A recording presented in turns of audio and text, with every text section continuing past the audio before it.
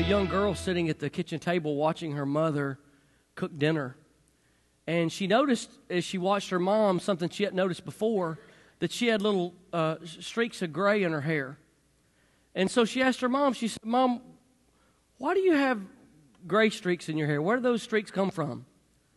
And she said, "Well, you see, every time you disobey me, every time you do something wrong, a run of gray will shoot through my hair." And so the little girl sat and thought for a couple of minutes, and she looked back and she said, "Is that why all of Grandma's hair's gray?" Well, we're starting a new series today, and we're going to be talking about spiritual maturity. And the title of this series is The Wall. And we're going to talk about that for 4 or 5 weeks. So I want to ask you to take something out, to take some notes on. I think to engage this, you'll need to write a few thoughts down that are important to you to understand what we're saying and what it means for you. I really struggled with when to do this message series. To be honest with you, it's been on my mind for about 3 years. And naturally, it feels like the wrong time to me, but man, I really feel such a drive, such a inward check of the Holy Spirit to do it now. The season we've been through with the series of the Holy Spirit has been so powerful. And what my prayer for you is that you'll see this, in a sense, as the same Spirit at work in a different way. And so, let's pick up there. I had a friend that I met in college, and I really admired his relationship with God. I mean, he had a good relationship with God. I still remember the first time I heard him pray. I was walking by a dorm room, and I heard a few guys in a room just praying. They were having a prayer meeting or whatever, and they were in there praying. And what I remember about him praying is he had this infectious laugh.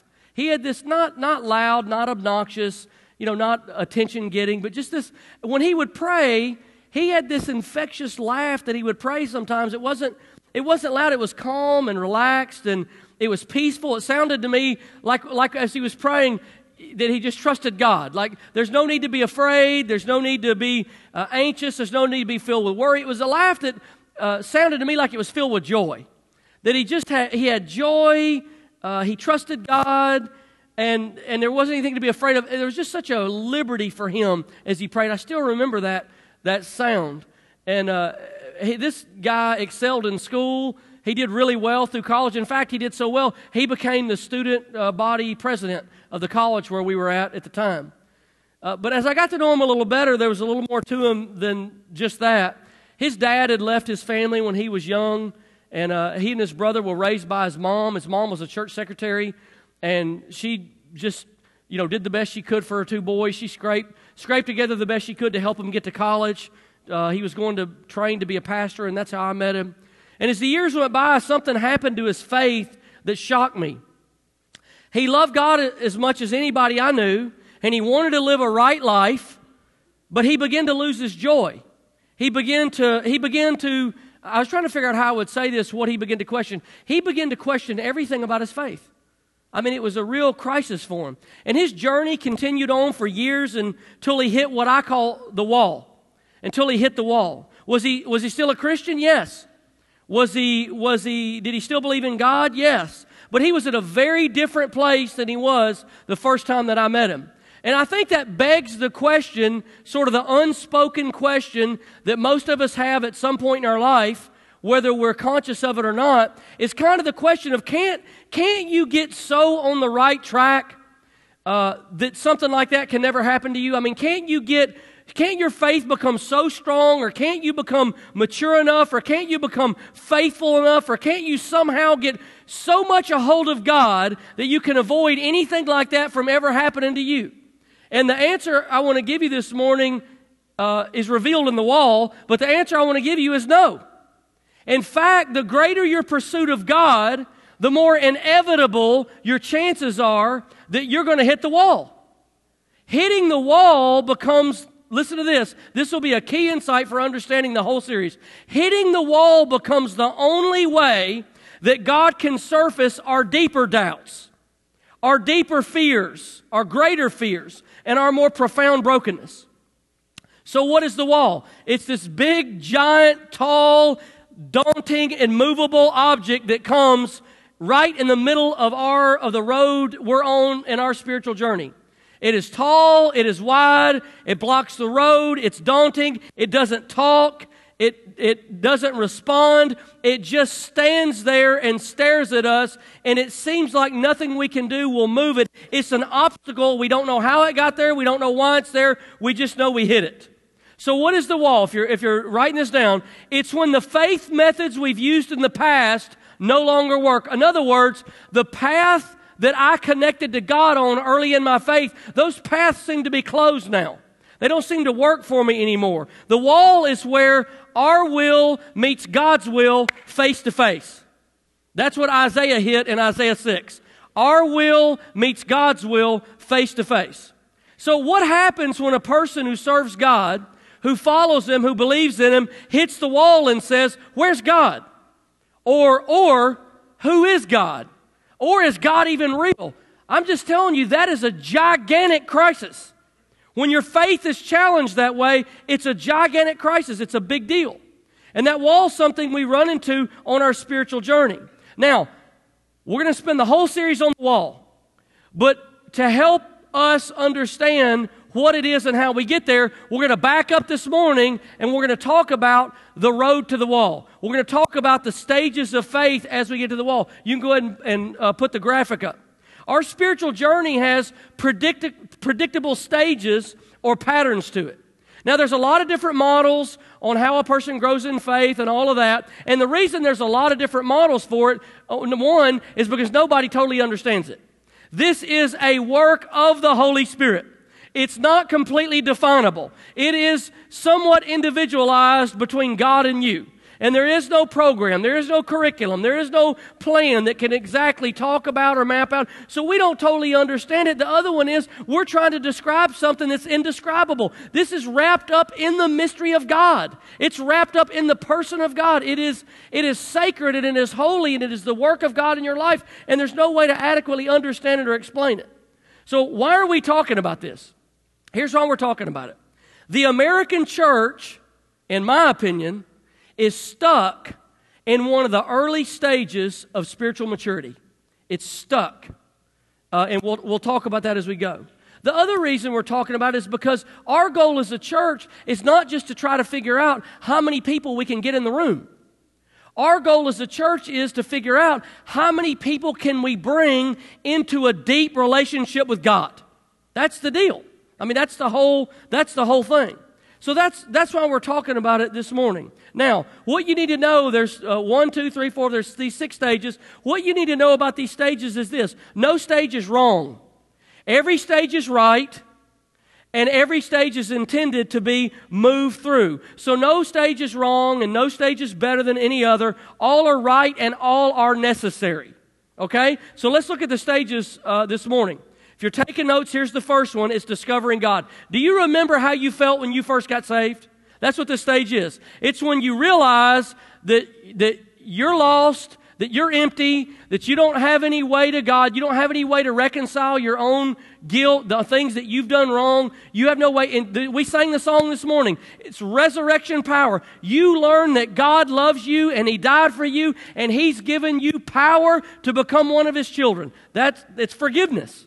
That's the first stage. So you realize there's a God there who loves you. You accept Him. You have a new birth experience. You become a Christian. You become filled with peace and joy and love. God feels close to you all the time. You open the Bible and read it, and it just jumps off the page and comes alive. And prayer seems easy to you. And at this stage, what happens is Satan targets our mind. We're filled with excitement in our new faith, so the enemy tries to discourage us with shame and guilt, frustration, apathy, and fear. Do you remember when you first got saved and it seemed like everything was going great and then you did something wrong? I mean, you did something and you went, I didn't know that I could still do something that bad as a Christian. I thought when I got saved, all that was taken away and I would never do anything that bad again. Anybody remember that? How did you feel? Guilty. And that's what the enemy's trying to do. He's trying to undermine God's work in your life and say, well, if you were really saved, you wouldn't have done that. right? He's trying to sow doubt. He's attacking the mind, and he's sowing those things in. Now, when we move past that, we get into stage 2, which is the life of discipleship. This is the stage. Now watch this. Remember, I said in the first stage, we feel God's near all the time.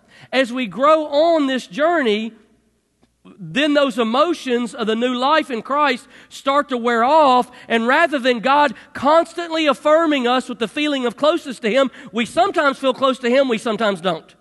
You ever go through that? We sometimes feel God's there, we sometimes go, I don't know. I have no idea. I don't know where He's at or what happened. And God is starting to wean us off those early emotions and stretch our faith to believe He's there even when we don't feel Him. All right, you've experienced this. Most of us, yes? This is the stage where we become aware that there is a devil. I remember when I got saved, I didn't get saved because I thought there was a devil. I didn't come to faith because I thought He was after me. I just got this huge salvation experience where I came to God. It's the greatest thing that I ever known. And I can remember as I was walking with God, this realization that there's this dark, evil, nasty force that really it hurt my feelings. He hates me. Why does He hate me so bad? What did I ever do to Him? And it's this cosmic battle. I didn't even know it was out there. And we begin to realize He hates us and He's battling us. And He is surprisingly deceitful. He is surprisingly evil and deceitful. So at this level, the enemy wants to push us to one of two things. Either he says to us, now if you're really going to get close to God, true discipleship will make you miserable and it'll cost you every pleasure in life. In other words, that's where the whole feeling comes from. If you really get close to God, He'll send you to Africa as a missionary. You'll live in a tent with spiders and monkeys. Right? That's where that feeling comes from. He's trying to get you to believe, don't go all in. If you go all in, he will ruin you. His greatest joy is to make you miserable. And that's what the enemy tells us. And so we wonder, have you ever had this question? This series is about questions. We wonder, do I really have what it takes to go on? The enemy loves that thought, and he keeps feeding it. No, you don't. No, you don't. You'll never be like, then he starts to bring all these, pictures to your mind about these really strong Christians that you know, and he says, can you be him? Can you be her? Could you be like them? You'll never be like them. And he keeps sowing. Or he tricks us into believing that we're already mature and we're right. And he wants us to focus on the outside and measure ourselves by outside standards. In other words, I know I'm on the right track because I'm in the right denomination. I know I'm on the right track because my doctrine's right. Or I know I'm on the right track because my hero, this person that when we're not in faith, our heroes are not Christians. But when we come to the Christian faith, early on we adopt Christian heroes. And then we begin to identify with them, maybe a charismatic leader, a good teacher, a good pastor, a good whatever. And we say, I know that I'm on the right track because I'm following her or I'm following him. And we identify with it that way. Paul the Apostle dealt with this. Do you remember when he was trying to tell the church, some say that I follow Apollos, some say that I follow Paul. Remember that? And he's saying, it don't matter. But they were in stage 2. I remember when I was in high school, I'd become a Christian, and this girl was in my class, and I don't know how we got on this discussion. I'm sure I initiated it somehow. And she said to me, she was Catholic, and she said to me, hey, she said, we got the Pope. Who you got? And I can remember thinking, I don't know. we got, it was Jimmy Swaggart, but that didn't really, we got nobody. I don't really know who we got. If I'd have been on my game, I'd have said Jesus. But I wasn't ready for that question. I thought, I don't know who we got. What does that tell you? I am on the right track because I'm following this person or this denomination or this doctrine or whatever else, and the enemy's trying to keep us distracted by the external things. But see, God is moving us. And since we're still focused on the externals, we think when we don't feel God as much as we did before, then something on the outside is wrong. Now watch, this is very tricky. So when we think, I don't feel God the way I felt at stage 1. I don't feel God the way I felt when I got saved. So what do? I never look inside for the answer. I look outside. So I say, I know what? That Christian leader I was following, that's not working anymore. I need to follow somebody else. Or we say, I need to change churches. There's something wrong with this church. I need to go find another church. Or we say, the translation of the Bible that I'm reading is not the right one. I need to find a different one. So what we try to find is a new environment, because what we're wrongly assuming is that what's wrong with the world is everything around us and everything inside of us is okay. All the while, we ignore the Spirit's tug to follow Him deeper because He's calling us inward and we're still looking outward. I guarantee you, I give you this example and you'll say, yes, I've seen that. You take a person who gets married. They get married, they're married so long, they get to a certain point in their marriage and they get divorced. Then they get married again and they get married so long and they go through a certain thing and then they get divorced. Then they get married again and they go through a certain thing and they get to about the same point and they get divorced again. What is happening? I'll tell you what's happening. They get to the point of development and growth in their marriage relationship, and then they hit the same wall again and again and again, and rather than holding on until they're pulled through that tension into maturity, they keep aborting the process and starting over. Right? I mean, we've seen this. That happens in our faith because our faith is not based on an organization or a religion. It's based on a relationship with God. And we get to that point, we get stuck in our relationship with God, and just like the guy who goes and gets divorced, we get divorced and then change environments. And we say, that's what the real problem is. And that's what we look for, new external experiences. Look, you take a person who changes churches a lot. That's what's happened. Every few years, they go find another church. Here's the way Pentecostals say it. Pentecostals say, I don't feel the Spirit here anymore. Rather than looking inside and saying, is there something going on in here? They say, I don't feel the Spirit here anymore. Let me go get in a different environment. What a Baptist will say is, the Word of God's not preached here like it used to be. What any Christian will tell you is, I'm not being fed here anymore. And by and large, I think the American church is stuck because we as Americans have learned that life is about customer satisfaction. It's not about maturity. And it's about maturity. So, look, I mean, we usually don't say this out loud, but I'll just say it out loud. People who change churches a lot are immature. And we don't say that because we don't want to, because you say that, then they get offended. They get offended because they're immature. Right? Look, I'm not saying it's wrong to ever change. I changed churches. I only been here 4 years. Most of you have been here longer than I have. Okay, cool. No problem with it. I'm just saying, if that's the pattern, I guarantee you the people in this church that are most mature are the ones who've been here the longest. I'm not saying everybody who's been here the longest is mature. It's not the same thing. You can ride the pew till it rots under you and do nothing. What I am saying is the people who are most mature have probably been here the longest because they stopped the tendency to keep changing their environment every time something they felt wasn't right, and they let the Holy Spirit pull them into the journey from the outside to the inside. And what they said is, what's really wrong with this world is what's in here. And when God fixes that, then something good's going to happen. Well, okay, we'll move on. Stage 3. Let me tell you this. I looked up, because I was just curious about this. The Christian culture in America. What stage of faith are most of the Christian things targeted to? Almost everything that you find on Christian radio, Christian books, almost all of it is targeted to people who just got saved or in the life of the in the first two. Christian radio, Christian events that you go to, most of it's targeted right there. I went to a Christian magazine this weekend and I looked at what are some of the latest selling titles of books. Now listen to these titles and tell me where you think they're targeted. Now remember, stage 1 isn't wrong. Thank God you got saved. Stage 2 isn't wrong. Thank God we're growing. No stage is wrong. All stages are right. But they have to be moved through. So look at where the Christian culture targets. Listen to these titles. What on earth am I here for? Fearless. Want to walk on water, you got to get out of the boat. Your best life now. You'll get through this. Trusting God. Breakout. Unmerited favor. Battlefield of the mind. God, remember why I told you how the enemy targets the mind? God is not mad at you. 199 promises of God. Where's that targeted? It's targeted to believers in stage 1 and 2. So all I'm saying is somewhere or another, we've got to have a conversation that there are more places to go in God. That's all. Not that any of these are wrong. Nobody gets to skip them. Everybody's got to come through.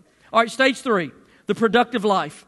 This is the stage where our growth has taken on some layers of depth now.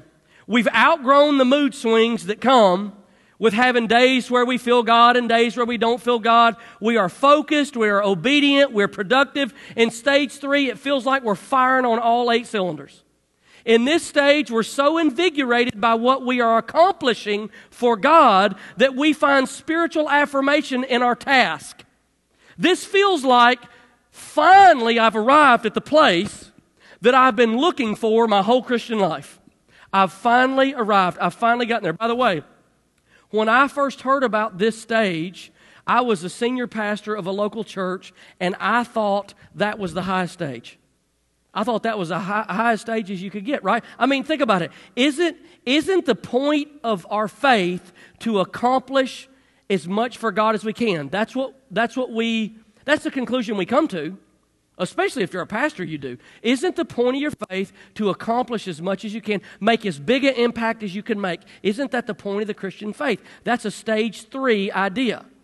Now, it's easy to become blinded to our deep inner needs when our external lives spiritually are going so well. In other words, when we're productive spiritually on the outside, it's very easy to become blind to what's on the inside. I think the American church is stuck in stage 2. I think most church leaders and pastors are stuck in stage 3. I think this is where we get stuck. In this stage, here's what the enemy does.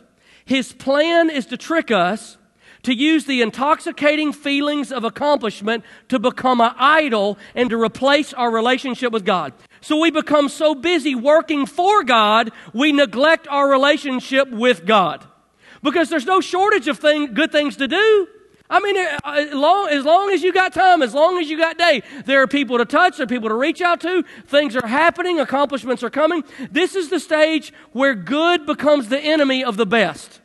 Where doing for God becomes the enemy of being for God. Now, that brings us to stage 4. And here's the deal. Some people put the wall over there. Some people put the productive life, the journey inward. Some people put it there. Some people put it between. None of us know what we're talking about, so it really doesn't matter. Put it wherever you want.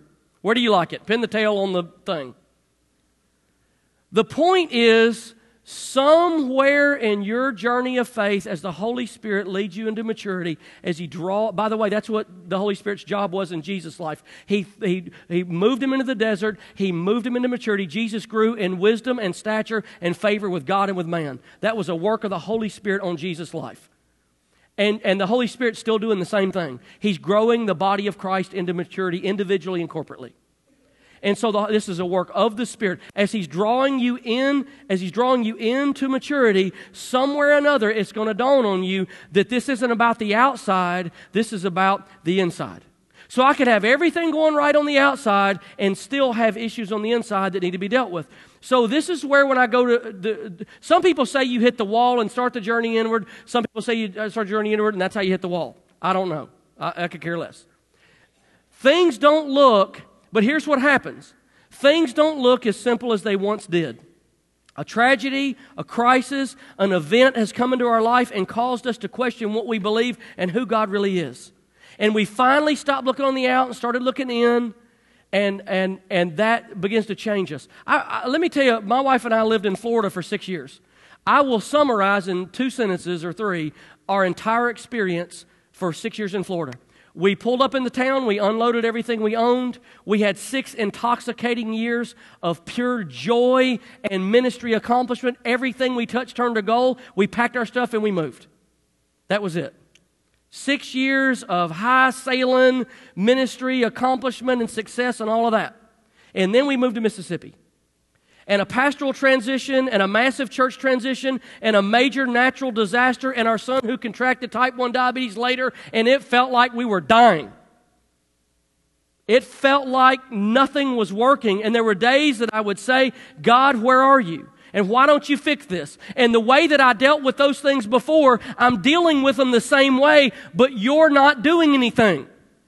They're not going away. They're not resolving. They're not being fixed. And in this time period, I was, wait, I'm sorry. What I was about to say is idiotic. And you'll find out what I was going to say. At this time period, I was faithful to my wife. I've always been faithful to my wife. I want you to know that. This wasn't a season. It's not a seasonal thing for us. We practice faithfulness all the time. What I'm trying to say is there wasn't any grotesque sin in our life that would bring these things. So we were faithful to one another. Our family was not being neglected. I wasn't trading time in with my kids to be with the church and all that. I was tithing, doing my devotions, living sacrificially. I had no hidden sin in my life. I wasn't perfect, flawed, human, all of that, but none of those other things. And it seemed like that life would moan by the inch. And there were days that it felt like that God called us to kill us. I was numb and I was empty and I was lonely and I was confused. I couldn't get God to do anything about any of it. And I can remember the very first time I ever considered quitting ministry. I said, maybe God calls some people for a season, and that's our season, and that's it. We had our time there, we've had our time there, and we haven't lived in sin, and we obeyed God best we knew how, and we did what we were supposed to do, and that's it. Maybe that's it. Maybe that's how He works in some people's life, and maybe our time's just over. And people would try to help us, but most of their answers sounded like trite cliches, sort of rung like a foreign language in our ear. I remember having a pastor friend tell me one time, I had a problem like that in our church once, and I went down to a chair in the sanctuary, and I laid my hands on it and prayed for it, and in a week it was resolved. And I thought, oh, great. So I went over to the sanctuary. I thought, I didn't know that's what you're supposed to do. I'm glad you told me that. I feel free now. I go to the sanctuary, I lay my hands on the chair, I prayed, and nothing happened. But not just in a week, in a year. In 2 years, I thought, and then you start to think, what's wrong with my faith? Why aren't these things being resolved? Where's God? You ever have one of the a baby Christian, come up to you? And you see it's like everything happens in their life easy. Poof, presto, wow. It's like those little word bubbles that pop over Batman. Zowie, zing, wow, woo. I was at the Galleria the other day, and there was no parking spot within miles. It was December 24th, Christmas Eve, and I just said, oh, Jesus, I'm short on time, and Lord, I need a parking spot. And somebody pulled out right in the front spot by the handicap, and I zoomed right in. That's all you got to do is believe. You ever have that? And you're there circling the parking lot for hours going, where's God in the parking lot of the Galleria? Jesus, don't you love me? Let some of these heathen park out there and walk. They need the exercise. Let me park up by the door of JCPenney. Right? There you are sweating and laboring your hide off, and you can't get a breakthrough for nothing. And that makes you think, what's wrong with my faith? Now listen very carefully to me. Sometimes the struggles you face are not because something's wrong with your faith, but because something's right with it. I had nowhere else to look, but God had sort of hemmed me in up against the wall. And I was stuck, and I didn't know how to deal with it, and I didn't have anywhere else to turn. And I had to confront some realities inside that I didn't like. And by the way, I realized at that moment why we don't stay at the wall. Because there's only one place to look. Inside. Like I said, I was tithing, I was praying, I was doing my devotions, I was fasting. All the external things were the way that they should be. But there was no traction. So I had to confront some internal realities that I had legalistic ways in my life. When I looked inside, I saw there was some Pharisee inside me. I saw that I was too independent of God. I found out that sometimes I love people's approval more than I love them. And my life was shallow, and mostly lived on the outside, and that I had traded my time with God for ministry effectiveness. In other words, I would say, I've got to get, the way to be a good pastor is to spend time with God. So I'll spend time with God, so I'll be a good pastor. And it had nothing to do with getting to know Him. It had to do with being what I thought He wanted me to be. And those are the kind of things that you learn at the wall. And if you don't deal with those walls in your life, we spend our entire life circulating and moving from one stage to another. We hit the wall, it gets too uncomfortable, so we go back. We hit the wall, it gets too uncomfortable, so we go back. We hit the wall, it gets too uncomfortable, so we go back. And there are people that spend their entire lives on earth at the first, second, or third stage and just rotate, stuck. I think the American church is stuck somewhere in two. Stuck right there in the external, jumping around, looking for external answers. Now, in Scripture, we see a lot of examples of the wall. Remember Elijah? Elijah's been used by God to supernaturally trump 450 false prophets. And then the queen says, you did that, I'm going to kill you. And then he runs for his life out and finds a tree on the edge of the city, and he hides under it, and he's sitting there going, God, nobody serves you but me. I'm the only one left. Why me, God? And do you remember Hannah? Remember in the Old Testament, Hannah prayed year in and year out, the Bible said. She prayed so intensely that she would cry and her mouth would move, but no sound would come out. She was at the wall. Joseph would have been killed by his brothers, had one of them not said, well, rather than kill him, let's throw him in this hole and sell him into slavery. And I'm sure there were times he wished they would have killed him.